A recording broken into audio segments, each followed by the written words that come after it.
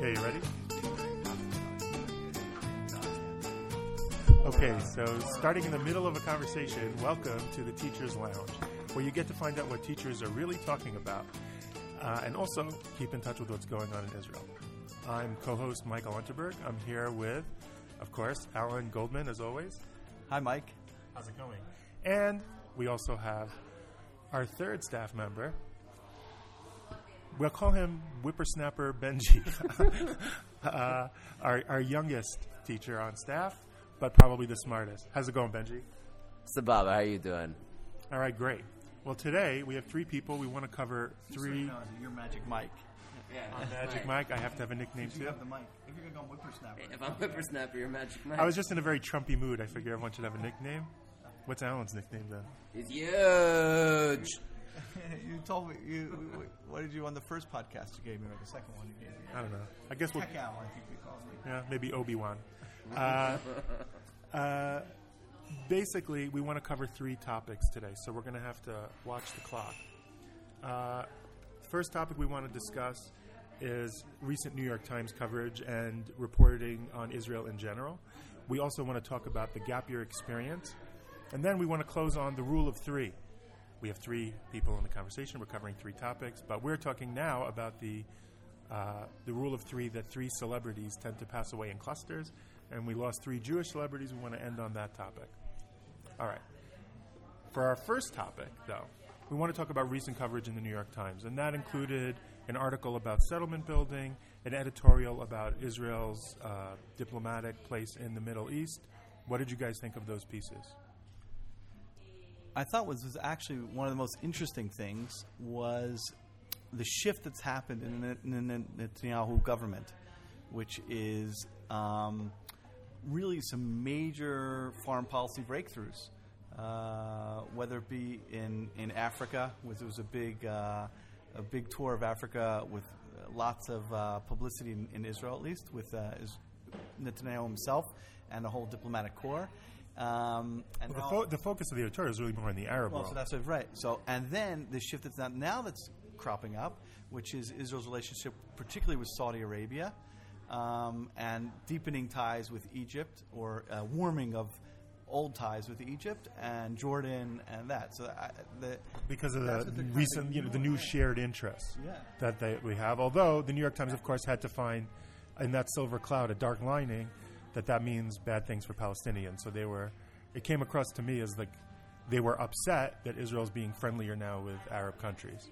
I think it's two things. The editorial was trying to wrap around their heads around this idea of, okay, well, Israel and these Arab states, they have some sort of shared security interests, but the problem with that is that they contradict their liberal social justice worldview, which is, but what about the occupation and what about the Palestinians, and what are we supposed to make of the fact that the Arab states are going against their brethren in the Palestinians, as in, why would they normalize with Israel in the slightest if Israel is still continuing to continue its so-called occupation of Palestine? You mean the New York Times editorial? The New York Times editorial board. So it's going against what they are trying to understand. They believe in the region, which is Israel's bad because of how it treats the Palestinians, and all the Arabs should all be together believing in that and doing things against Israel, or to try and rather they should be advocating on behalf of the Palestinians. And that's what it said in the article, the reason why the Saudis or the Egyptians are coming to visit Israel,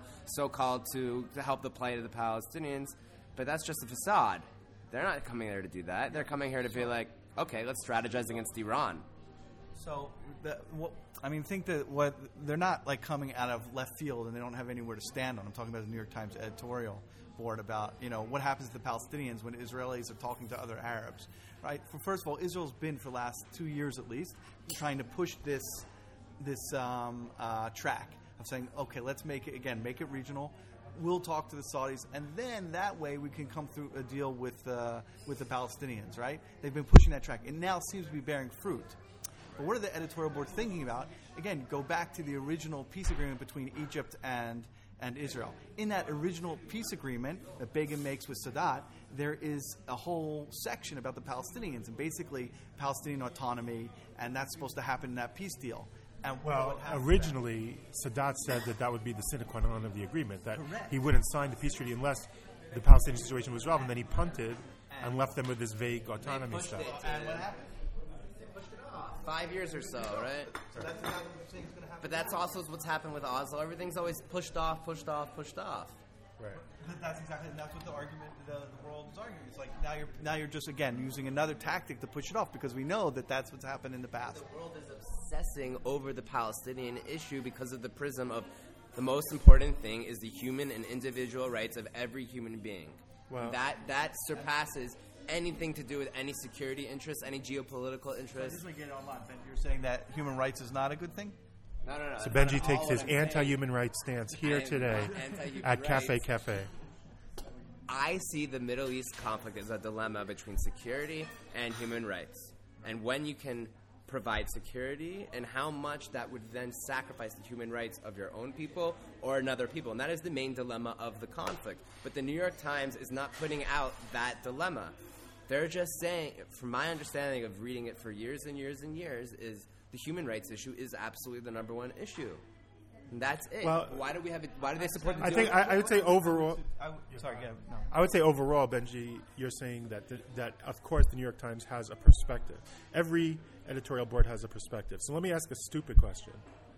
Bit of a No topic. stupid questions. Just stupid people. Oh no, there's both. I'm probably both. Okay. Why do we read the New York Times? In other words, if it doesn't have a perspective that's sympathetic to our own. 5 articles from the New York Times yesterday. I was like, why are you just sending us New York Times? I actually just signed up to be a digital subscriber of the New York Times because it was pissing me off so much to only get 10 articles a month. I'm a digital subscriber for that reason I because think my employer should be paying for that, actually. What do you think about that? It's a great idea. I've actually thought about that. We And should put Washington that. Post, too, please. no, I'll pay for the Times, but you have to get like I've actually thought about that we really should get into our thing, working a budget for subscribing to these digital stuff. Though there's easy workarounds in the New York Times. The Washington Post is impossible now, but the New York Times is easy. I have the New York Times app. They never stop me. Oh, really? I just downloaded the New York Times app. I have a bigger. All right, I he's have officially Tech Allen. Tech Allen. I have a bigger problem with Israeli, like Haaretz. I cannot get past. No, except in Facebook. Anything's Yes, posted if on it's Facebook. linked, Right. Yeah, but and we the have to Wall get it. Street Journal, as long as you write it into Google, you're good. But We literally have a podcast that claims to keep you in touch with Israel. We have to be able to read Haaretz. Like, no, you have to read. You have to read everyone. It's a ridiculous notion not to read something because you disagree with. And there's plenty of things in the New York Times that I actually do Okay, agree but with, both A we're as about an to individual start- and B as an educator. we're about to start the month of Elul, so Chatatai ani maskir hayom. I'll tell you my sins. My number one go-to for Don't news. get all. I'm not a rabbi, FYI. Just wanna put that out there. Some are, some aren't. Let's not point the rabbi finger at people. That's rude. My main source, New York Times, Times of Israel, and then I go down from there. It's still the New York Times. I still think I You're a can't. Jew from New York. Is that why, or because it really is? I mean, but it's also it's excellent writing. I think it's the best writing in journalism. It is. But I want to go back to, I think, actually what the point that Benji was trying to make, which is not really, I don't think you really mean human rights as much as you mean the uber focus on individuals and the experience of the prat, of the individual, as opposed to the bigger context of any kind of conflict and what's going on and how you solve it. You know what I mean? In other words, I think you're both giving it too much credit. I think once a narrative is entrenched, once it's baked into people's thinking, then there's confirmation bias and they see everything through that lens. well, that's what Mati Friedman argued in his tablet article 2 years ago now. I think he's right, that it's not, if you look at it, it's not the suffering of individual Palestinians that bother them, because the suffering of individual Palestinians in Syria is much, much worse, and I don't see the Times clamoring for, to ban Assad's air power or aggressive military. I think, like anyone else, we have to read very carefully when we approach the media. The reasons editorials are good is it identifies the bias of that institution, and then you read their information through that bias, and you filter, and you analyze. So that's why, I think I agree with Benji, and I guess Alan also, that I think we should be doing that across the journalistic world as much as possible. To a certain extent, the point of this podcast is, if you're in college, we're going to be helping you, sift through that, and we'll be acting as like a frontline filter for you. But let's just not talk about what the journalists are thinking. Isn't it also a reflection of the consumers of that media? I think it's big time about. So it's a question: who's shaping what? Is it the media shaping the consumer? Or is the consumer shaping? And also thinking about the end of the day, the media is still a bunch of individuals around the table, just like us, deciding, okay, this is what we think now. This is how we're going to write about it. And how are their opinions being shaped? It's also around who their family are, who their friends are. If what their community base is. Well, that's true, who except they're that reading. It's true, except that we're right and smarter than them. No, but that and they're rich. What sells? Yeah, what sells? What No, look, matters, part of why you're sifting through this information is also because you want to challenge your own narrative. You don't want to fall victim to your own confirmation bias. You don't want to read information that only, backs up what you think already. But don't we do that? Because we read this New York Times editorial, and Jonathan Tobin immediately jumps on it and says, the article's about how they're not happy about Palestinians. Okay, so you can call that a Socratic or a Hegelian, or what you could call it Talmudic. No, but that's also in some ways like it's a reverse. But I'm like, I find it all the time. Like when reading this or when people read different articles, the first instinct is to let's criticize. What's wrong with it? As opposed to, you understand what I'm trying to say? Like I do understand what you're trying to say, but I think I'm reading the New York Times, so therefore I know I'm going to find something wrong with this. Right. But then you have your bias. But I think you should read it generously. You should read it giving it credit for... Look, that piece on the settlements, it's not that it was wrong. I assume there was a piece recently about how Netanyahu's destroying the Israeli press. It was an op-ed. In tone, it was so hyperbolic. It's not that there aren't concerns because of Yisrael Hayom and other... that the state is providing a newspaper. That's a...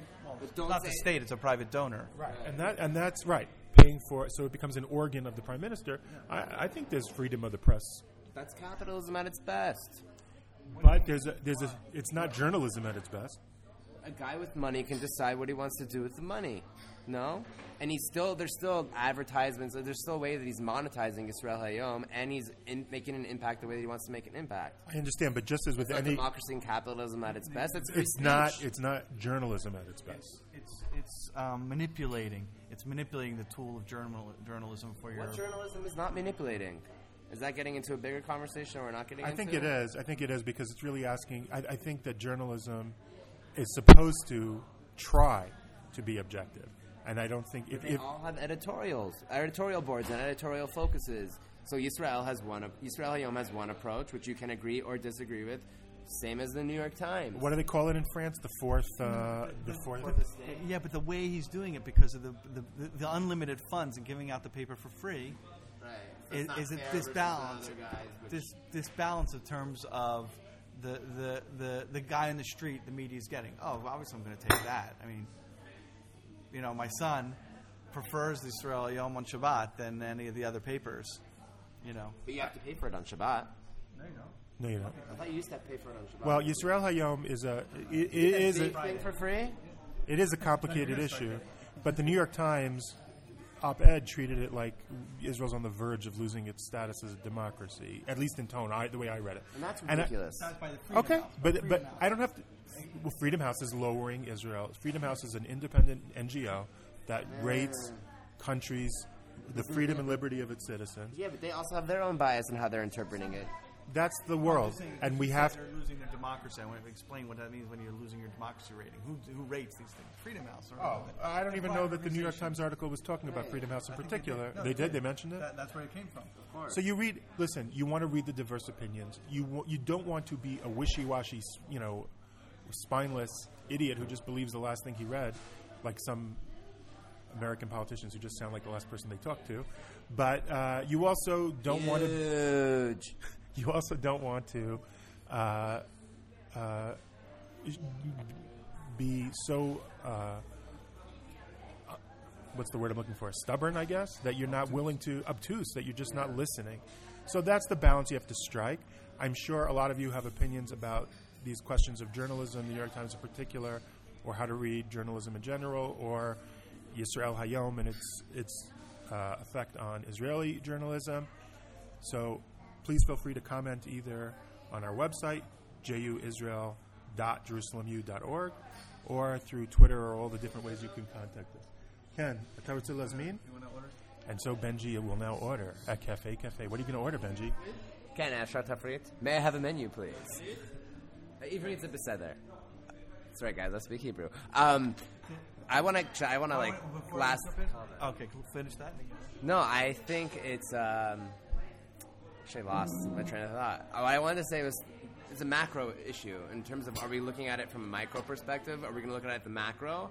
And especially, I think in the American environment today, there is such a big issue in the macro of people are just digesting what they want to hear. And you can see that with the Trump campaign and hiring the CEO of Breitbart. I mean, it is clear he has no interest in appealing to anyone that's not into that specific message. So we don't have to talk about what he's actually trying to win or not. But I think the point is, in America, you're seeing the extremes winning out. Well, why was Bernie Sanders so successful in the Democratic primary? He's clearly an extreme on the left, just as much as Donald Trump. He was able to win, and he's a clear extreme, if you want to call that right, or it's completely something else. Well, that may be also part of the social media phenomenon, where you aggregate news through your news. We call it a news feed. There's a big brother that's aggregating it for you. I don't know. It's based on your interest, obviously, but they. Yeah, but you're computed following the pages and the people who agree with you, so you end up. You're only digesting what you want to digest. Yeah, which is a problem. Which is why we're advocating having a broader appetite to things that you read. It's probably more important to read things you disagree with than things you agree with. It helps you along the process, and I think I think our goal as Israel educators is much more about the process than the end goal. Yeah, I think as educators in general. Okay, while Benji looks at his menu. So, Mike, I just want to ask, why are we sitting in a cafe? What's the budget? Coffee. You can have cafe mafe if you want, I think.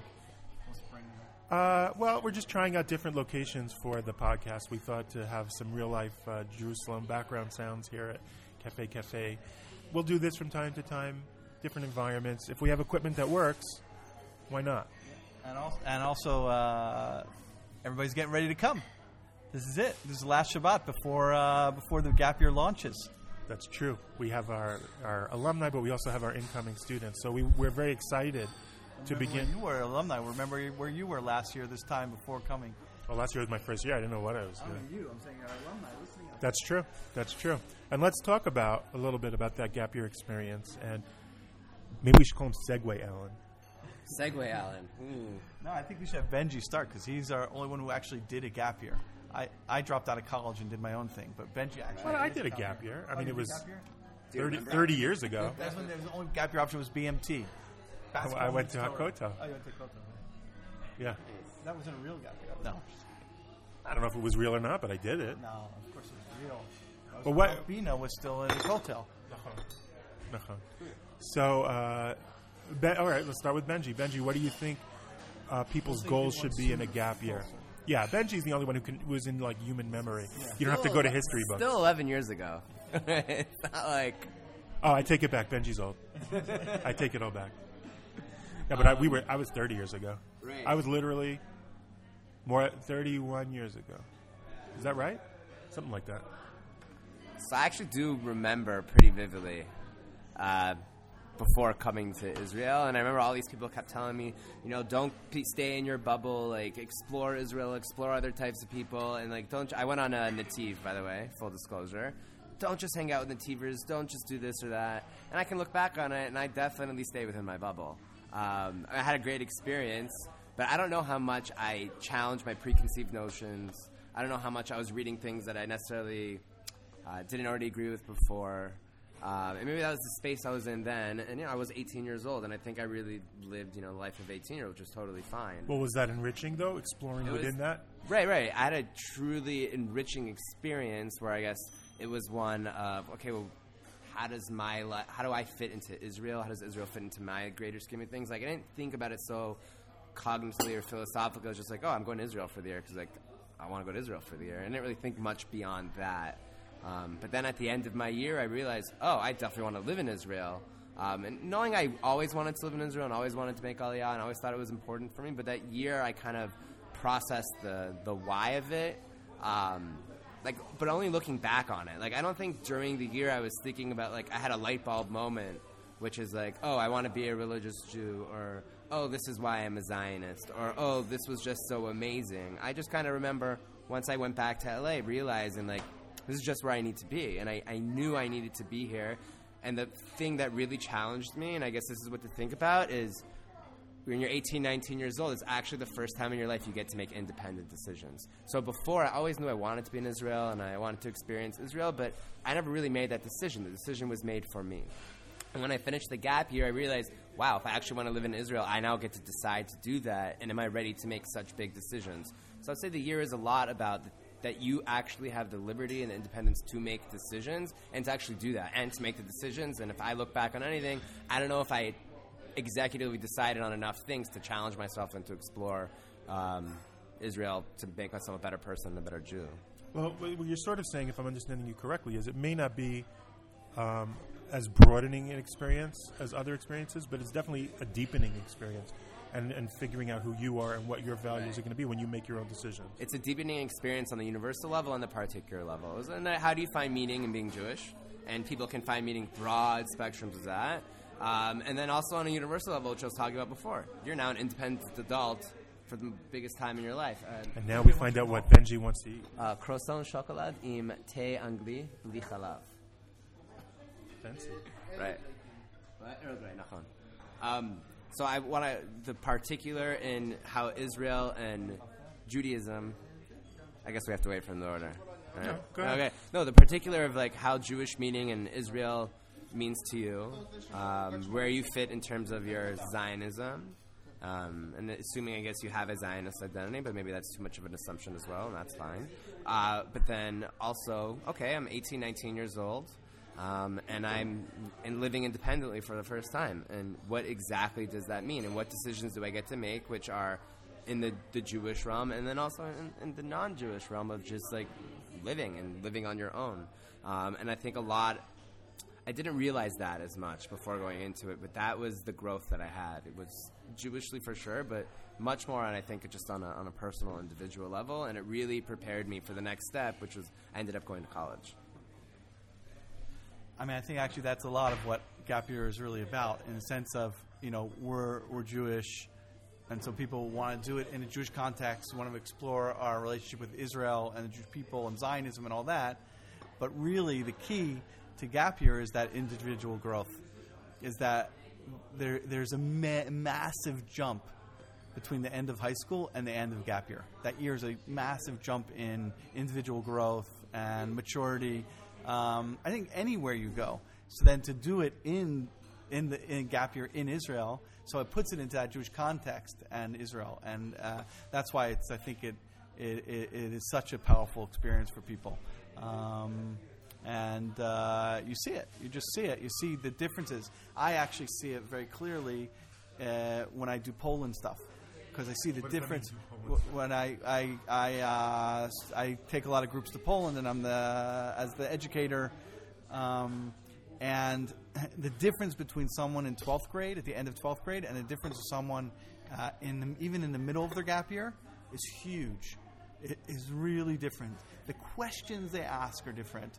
The way they think about what we're seeing is different. And you can see a lot of that is that personal growth and that individual growth. And it's really a time where you're going from being a late adolescent to early adulthood. In Judaism, it's when you're 12, when you're a girl, and you're 13, you become an adult. But that's really just the onset of adolescence, which is the bridge to adulthood from childhood. And you can see really the end of that, I think, is that gap year, and that's when for most people, that's where the transition comes. I mean, I think you guys covered most of the points that I would have made. I don't have much to add, but I will make a pitch, and that is, I know you're Tech Alan and Segway Alan, but Magic Mike has to make a tech point. I think that because we live on our phones, we don't listen to the radio, and I think that's actually a loss, because I remember listening to the radio when I was here 30 years ago, and you just pick up things about Israeli culture. And sometimes when you come on your gap year, especially today with our technology that we can use our smartphones and be so in touch with, we're bringing home with us instead of starting to absorb Israeli culture, and whether that's music or talk shows or just picking up some Hebrew or even ridiculous commercials. No, no, no, no, no, no, no, no, no. Mizbachos, remember that commercial? Mm-hmm. And it's stuck to this day. Just picking up, you can hear it a little bit on the bus when the news comes on. But I guess I don't really necessarily only mean about listening to the radio. I mean in general about while you're here, don't look at Israeli life as something that's other. Yeah. Actually, when I first made Aliyah, I guess I was a madrich for Nativ. It was 1989, and there was one television station still in Israel. Right? There's still one television station. It was only Channel 2 wasn't even yet, and Nativ had a television in the lounge. And What's Nativ, by the way? Nativ is the conservative movement's gap year leadership training program. It's a fantastic program, and there was one TV in the lounge, and people would gather there to see things. And usually we gather there when the one English speaking program was on, but before and after there was Hebrew stuff you were exposed to, and then when you went to kibbutz, so you had it there. But on kibbutz, I remember this very clearly. Then you'd work in the Charocho, and everybody was talking about the same Tochnit they saw last night. Because as everybody saw, that was the only thing to watch. And so the whole society was talking about the same exact Tochnit. Right. And that is... Well, that's why the last episode of the sitcom MASH will never be matched in ratings because everybody's so fragmented.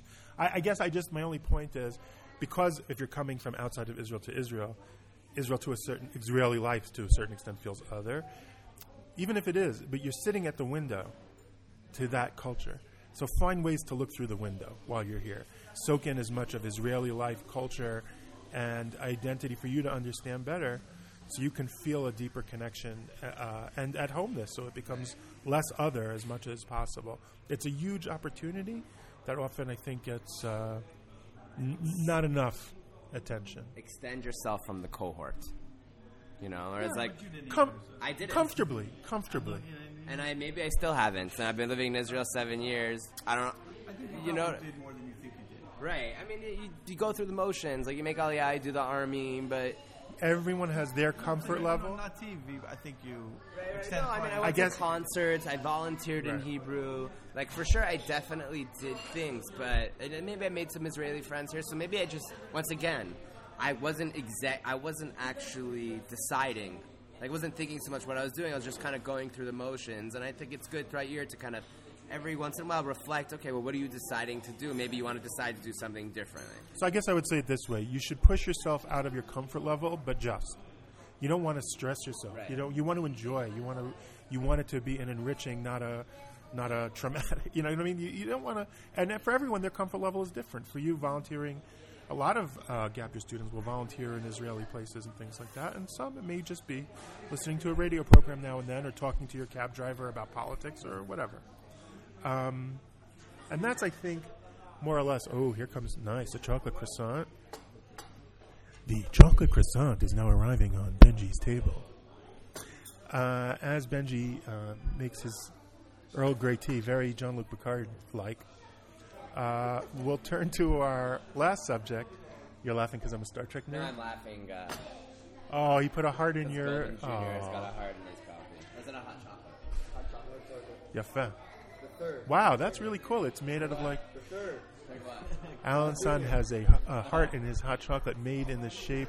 It's got this chocolate shavings, I guess, or chocolate powder. What is that? In the shape of a heart. It's really beautiful. Oh, shoot. We should have taken a picture. Ah, well. #RealIsrael. #RealIsrael. Oh, well. It's not even Cuba. We should take a selfie, though, and put it on Instagram anyway of us sitting here. We want to now go to what I guess is... Willy Wonka. We don't want this to be a depressing. We want to end on a high note, but... It is a high note. It is. They thank God, all three made it to advanced years. We lost the rule of three celebrities, which is a ridiculous rule. Oh, no, it's celebrities. 3, deaths. Oh, yeah? Yeah, it's not just celebrities. Oh, I thought it was a celebrity rule. But this is 3 Jewish celebrities. Fivish Minkoff, Stephen Hill, and Gene Wilder. At least on my social media, Gene Wilder is the one that seems to have hit across Gene Wilder. the I never board. heard of the other two, I'm going to be honest.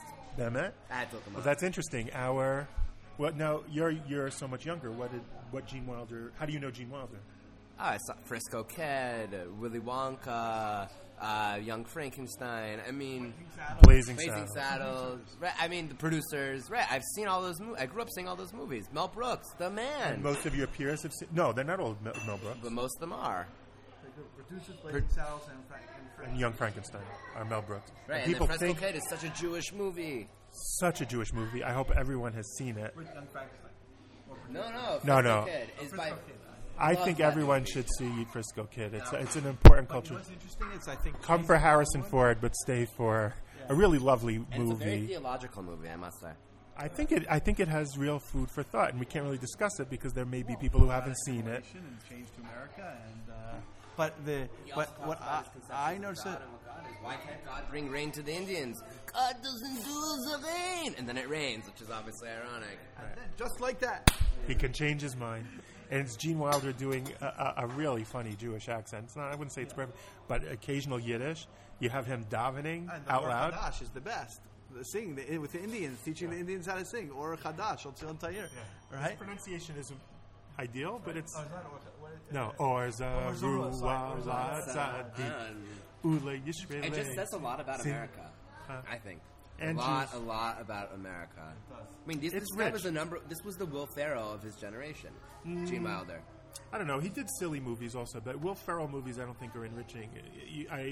Maybe that's also a drash on the comedy of today versus the comedy of 40 years ago. Maybe there was more depth back then. It could be. There was more of a sense of a real story and it wasn't laughing at. Even if you look at the movies he did with Richard Pryor, Silver Streak, or there's more emphasis on character. Stir crazy is. Yeah, it's very interesting stuff. But what is pointed out also with the very interesting Gene Wilder as a character is he always had a partner in his movies. He's never the one star. Even Frisco Kids with Harrison Ford, Young Frankenstein, Blazing Saddles. And it's all. What made him so Jewish? What made him so Jewish? I think I feel like He was Jewish. Jerome Silberman, right? I think it's because he doesn't look Jewish, right? But his comedy is but it's the comedy that I think it's really taking vaudeville to the Catskills to Hollywood. Feibisch Finkel was a Yiddish actor from the Yiddish theater in the United States who eventually had a career on American TV in like the 90s. Yeah. And Stephen Hill, who I always heard the legend of when I was growing up, because Mission Impossible, which was an excellent show, sort of forgotten because of the movies, he was season 1. He was the head of the Impossible Missions Force. And he left because he found it difficult to be Shomer Shabbat. Very rare story in Hollywood, where an actor who wants to keep Shabbat, and he disappears to a certain extent, and then reappears in Law and Order years later as he begins to move his career Law and back. Order guy. He was the old DA, Right. great character, always grumpy. Do about it. Yeah, well, that's going to lose me votes. He's always grumpy, but he was still an Orthodox You need to find Jewish more actor. evidence. Yeah. It's like Stephen Hill's in the room with us. That was spot on. I feel like somebody turned on one of those Israeli TVs with many channels. They each characterize a different type of Jew who went into entertainment. How do you mean? Feibisch was the Yiddish theater. He played on Broadway in Yiddish theater. He played The Butcher to Tevye's to Bickel's Tevye, right? Theodore Bickel? Theodore Bickel, yeah, right. Theodore Bickel's Tevye. And he represented that really old generation. I was in my parents' generation, what they are just remembering the last of the Yiddish theater. He's the last of the Yiddish theater greats, really. Very culturally Jewish, without real connection to religion per se. Correct. And that went like that is gone. That just doesn't A exist bridge to anymore. the shtetl Jewish community, which no longer exists. And if you want to see Yiddish theater, you can go to Poland and see non-Jews doing Yiddish theater in Poland. You can see it in New York also. Yeah. Well, non-Jews or No, I think it's Jews doing so actual right. Jewish theater. So there's some, and then you have Stephen Hill, who kind of represents the Orthodox world, but someone who's obviously, it's not your typical Orthodox. What was he like, Mayim Bialik before Mayim Bialik? Like he was an Orthodox. I guess so. Right. Exactly. It's good. Right. And then he made his decisions based on that, but didn't give up on his career. Because he didn't come and say, okay, Mission Impossible, I can't do it, so, I just forget that. He stepped back for a while. No, but he did, but he didn't go say, I'll just go be like a drama teacher in Orthodox school in Ramaz in New York or something, right? It's funny, and this is really a nerdy. Didn't want This to is bowl on Shabbos. yeah, but this is roll on Shabbos. Right, roll on This is a really nerdy excursus, but interestingly, he's followed by in Law and Order. He's replaced by when he resigns as DA. He's replaced by Diane Wiest for a season, and then Fred Thompson takes over as DA. Oh, the former senator.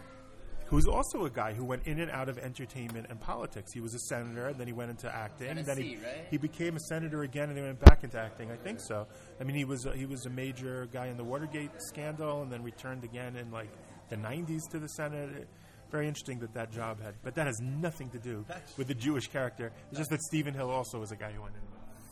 That's just bizarre. Right, That you know all that. It's kind of ironic, though. Stephen Hill from the guy outside of his acting career, but he really didn't play Jewish character at all, for what we remember him. On the other hand, Gene Wilder, devout atheist, doesn't really practice any sort of Judaism, but you see him as such a Jewish guy, and he always plays these Jewy characters.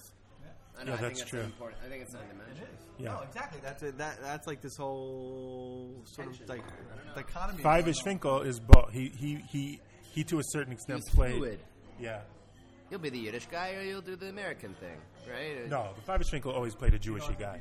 He always talked with the accent and and what are you going to do? And hey, I'm supposed to teach these kids in high school and what with this kid with the music. Kind of like your picture on our podcast when you're like, kind of like, you know. Yeah, that's how he almost didn't act. an It seemed to immigrant? me. Is it I don't know, or he was just really. I don't know. That's a good question. We'll have to look it up on Wikipedia. The Google. But I also just think it's interesting in terms of what culture and entertainment can do. Is you feel a personal loss. Isn't that Right. funny? Like you feel. I didn't so much feel it for Five-ish Finkel, but Stephen Hill, I really felt bad, and then Gene Wilder. I felt a cultural, Right. like peoplehood there loss. goes an age, right? That's the end of. It's really the end of an era of. But Gene of the Wilder- last touches of like my grandparents' generation. Right. Because they were the ones who would really go to Yiddish theater. They got the workingman's, the forward. Sorry, they got the forward in Yiddish to their house printed. That was their. That The forward print in Yiddish. They still do. They have online. What? They have an online Yiddish, but the actual paper one stopped not so long ago, like the 80s or 90s. What's the old people that know My Yiddish grandparents can't had even the log Yiddish on to forward. it? No, my Right. grandmother, when she still got the Forvitz, Forvitz it was, when I remember, they had the back page was in Yiddish. You get like the English paper, the back page was in English, still being printed in Yiddish. I remember the full Yiddish one coming to my No, I grandparents. do also. I remember full. I'm saying I'm talking now when she was in her 80s, mid 80s. This was 20 years ago or something. This is part of what the Zionist world did when they turned away from Yiddish culture to the new Hebrew culture. So there is something that's disappearing. Look, I think Gene Wilder is also somebody who, because he touched us when we were kids, we still have that sense of. Well, yeah. I mean, he can't. He was also in his stardom was massive. I mean, Willy Wonka. I really hope that anybody listening to this doesn't think that the Johnny Depp Willy Wonka is the Willy Wonka. Right. Like it just. No, I don't think that person exists. No, I also feel a little bit They bad. all know that Gene Wilder is. I feel a little bit And they bad know that- for Gene Wilder's widow because everyone's talking about Gilda Radner, who he lost so long ago, and he has a widow who he's been married to for 20 years. And Really? yeah, so she just lost her husband, who's been slipping away for a while. Right, Apparently out of with the Alzheimer's. spotlight, though. Yeah.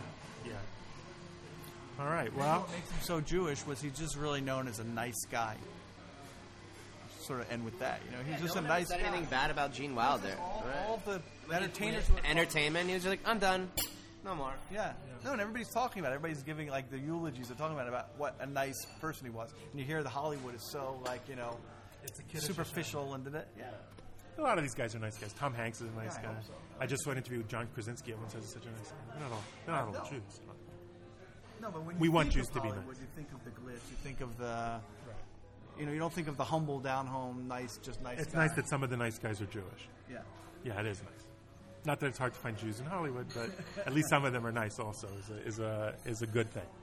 And again, we'd love to hear from you, comments, what you thought about our rule of three, And with that, I guess we're going to sign off here from Cafe in Jerusalem. How was your chocolate croissant, Benji? It was fantastic. Wow, Benji recommends the chocolate 2 croissant. pounds fatter. Yeah, I had a butter one. Yeah, but Benji can afford it, and I really can't. But I did have It's got about 15 years to afford it. in my cafe latte. I did have skim milk. All right. So I didn't gain any weight today eating that lunch. And we look forward to all the new students coming in. We miss all you guys from previous years, all our alumni, and we hope you keep in touch. And we really do want you to look at our new website, which is basically up and running. We have to start publicizing it on the Facebook group. Right. I think Let's do that today. It's up to you. I'm going to change my letter that's supposed to go out very soon. By the way, But that says you actually, and I'll say, yeah, we do need it. We need you to send us like a picture for the contact us. Yeah, like a casual picture that goes with, and also a phone or whatever contact. That's like in a full suit. No, I changed it. We changed it. We're working on the contact us page. Yeah, suddenly we're web developers. Well, really, Alan is. Alan's the tech genius of the team, and so This is how my tech genius goes. Mike, how do you do this? We're in like that's a genius. That's turning on my phone. You're a genius. How easy it is for you to do things. Are we in like the casual end of the podcast right now, or just kind of like? I think it's pretty casual all the way through. When I listen to the podcast, I kind of just We may edit it out because we're taking a long time. I'm just gonna. No, I'm not gonna edit. I'm just gonna edit out whenever Benji talks. But hopefully we'll get Benji for more episodes as often as possible. And thanks a lot for listening, guys. And hopefully this episode also began and ended with our fancy new theme song. Let us know what you think about that. Thanks a lot. Bye, guys. toodaloo. Have a good one.